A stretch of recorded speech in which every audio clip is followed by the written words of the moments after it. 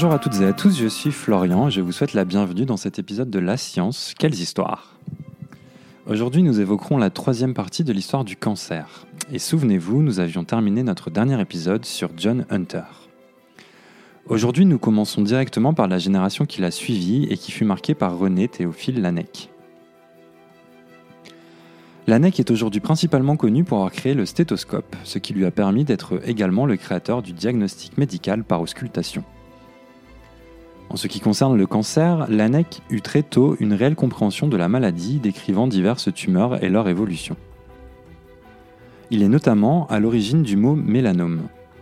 En 1804, alors qu'il était encore étudiant, il présentait déjà des conférences à ce sujet.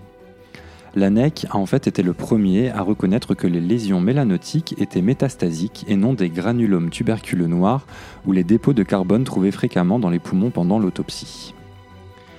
Pour inventer le terme mélanome, il s'inspirera du grec ancien où mélas signifie noir.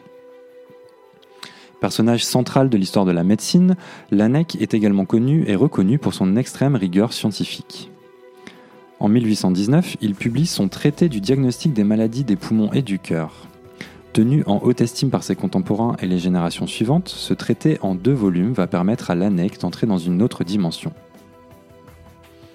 Benjamin Ward Richardson, qui a vécu de 1828 à 1896, un médecin anglais à qui l'on doit la création du Journal of Public Health and Sanitary Review, déclarera dans son livre « Les disciples d'Esculape », et je cite, « Le véritable étudiant en médecine se doit de lire le traité de Laennec sur l'auscultation médiate et l'utilisation du stéthoscope au moins une fois tous les 2 ans, tant qu'il pratique son art. » Son œuvre originale le situe parmi les grands pionniers aux côtés de Vésale, Harvey et Hippocrate. Fin de citation.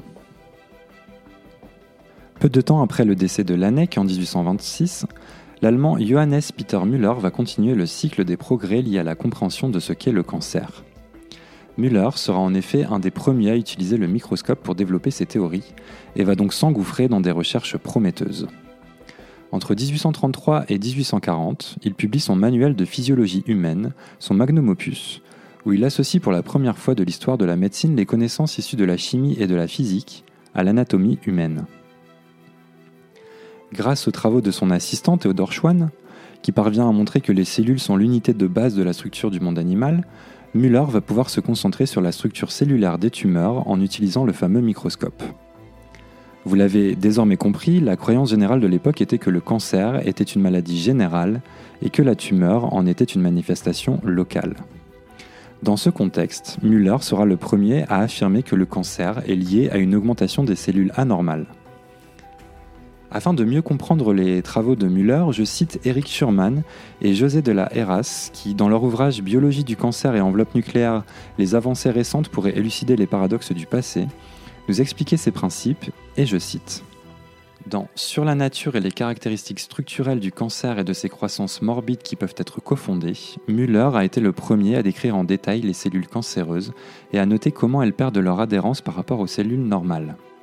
Sur la base des caractéristiques physiques qu'il a observées, telles que la morphologie cellulaire altérée, l'adhérence cellulaire est réduite et la rigidité de la masse tumorale modifiée par rapport au tissu environnant.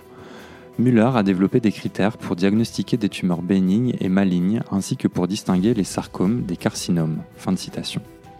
Cet ouvrage, datant de 1838, aura une influence prépondérante sur ses pairs et sur la suite des travaux sur le cancer. En témoignent les travaux de Rudolf Virchow, qui va fortement s'inspirer de ses travaux et de ceux de son assistant Théodore Schwann. Virchow, médecin et qui sera également homme politique, est aujourd'hui considéré comme l'un des fondateurs de l'anatomopathologie moderne, un domaine qui, souvenez-vous, était né 200 ans plus tôt grâce aux travaux de Giovanni Battista Morgagni.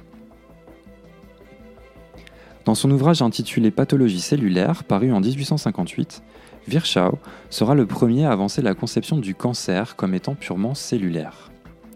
À la notion d'hérédité, il préfère toutefois apporter une nuance en mettant en avant celle de terrain favorable en déclarant, et je cite, « C'est de la prédisposition et non de la maladie que l'on hérite ». Homme extrêmement polyvalent et touche-à-tout, Rudolf Virchow sera député au Reichstag de Berlin de 1880 à 1883, travaillera sur l'hygiène du grand public, traitera des questions de divers domaines tels que l'archéologie, l'anthropologie, l'ethnologie et les enjeux sociaux de son époque. En 1845, il avait déjà noté l'équilibre inversé des globules blancs et rouges d'une maladie qu'il nommera 2 ans plus tard, en 1847, leucémie. Les prochains progrès arriveront quelques décennies plus tard, à la toute fin du XIXe siècle, et c'est encore un homme de science allemand qui en sera à l'origine, William Conrad Röntgen. Directeur de l'Institut de physique de Würzburg, il publie un article en 1895 intitulé « À propos d'une nouvelle sorte de rayon », dans lequel il fait état de 2 découvertes, les rayons X et la radiologie. Röntgen expliquera lui-même les mécanismes, vous le verrez heureux, de sa découverte dans une édition du magazine Macleur, parue le 6 avril 1896, je cite « Je m'intéressais déjà depuis longtemps aux rayons cathodiques qui avaient été étudiés spécialement par Hertz et Lénard. Je me proposais, dès que j'en aurais le temps, de réaliser quelques travaux personnels. Je trouvais le temps pour cela à la fin d'octobre 1895. Je travaillais le 8 novembre 1895 au soir avec un tube de Hittorf-Crux, lequel était entièrement entouré de papier noir. Un morceau de papier au platinocyanure de barium se trouvait à côté sur la table. J'envoyais un courant à travers le tube et remarquai, en travers du papier, une ligne noire particulière. Il était exclu que la lumière puisse venir du tube car il était entièrement recouvert de papier et ce dernier ne laissait passer aucune lumière. Je pensais qu'il s'agissait de quelque chose de nouveau, mais encore inconnu. » Fin de citation. Il s'aperçoit alors que si l'on interpose la main entre le tube et l'écran, les os de la main apparaissent. Stupéfait par sa découverte, il appelle alors sa femme pour lui montrer les résultats et réalise, par la même occasion, la toute première radiographie X. Pour cette découverte, Röntgen se verra décerner le premier prix Nobel de physique de l'histoire en 1901. Les rayons X, eux, sortiront rapidement des laboratoires de physique pour venir révolutionner la médecine et le traitement des cancers.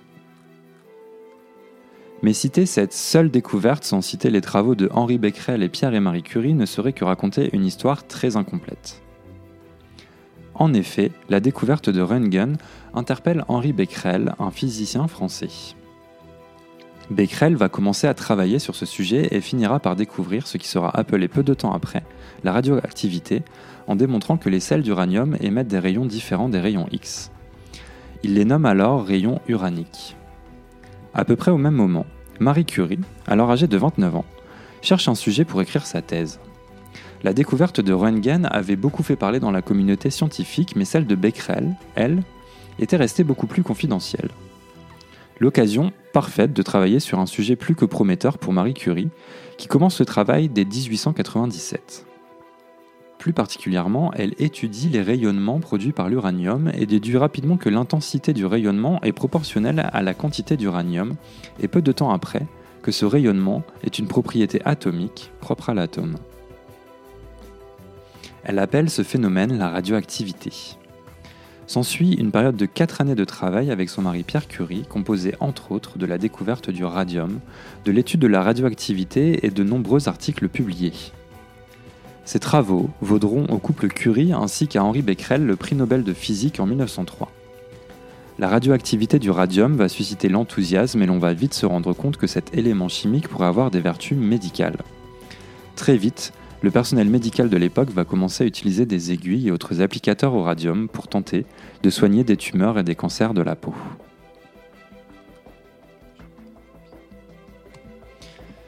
Et c'est avec Henri Becquerel et Marie et Pierre Curie que nous terminons cette 3e partie de l'histoire du cancer. Dans le prochain et dernier épisode de notre cycle sur le cancer, nous évoquerons les grandes avancées du XXe siècle avec notamment l'utilisation du radium, les substances cancérigènes et les débuts de la chimiothérapie. Merci à toutes et à tous d'avoir écouté ce podcast de Quelles Histoires. N'hésitez pas à nous envoyer vos questions, évaluations et petites étoiles sur les différentes plateformes de podcast ainsi que sur notre site internet fondation-ipsen.org ou notre page Facebook LiveLab Fondation Ipsen. Si vous êtes nombreux et nombreuses à nous envoyer vos questions et remarques, nous pourrons alors réaliser une petite séance de questions-réponses. Merci à tous de votre soutien et je vous donne rendez-vous très bientôt.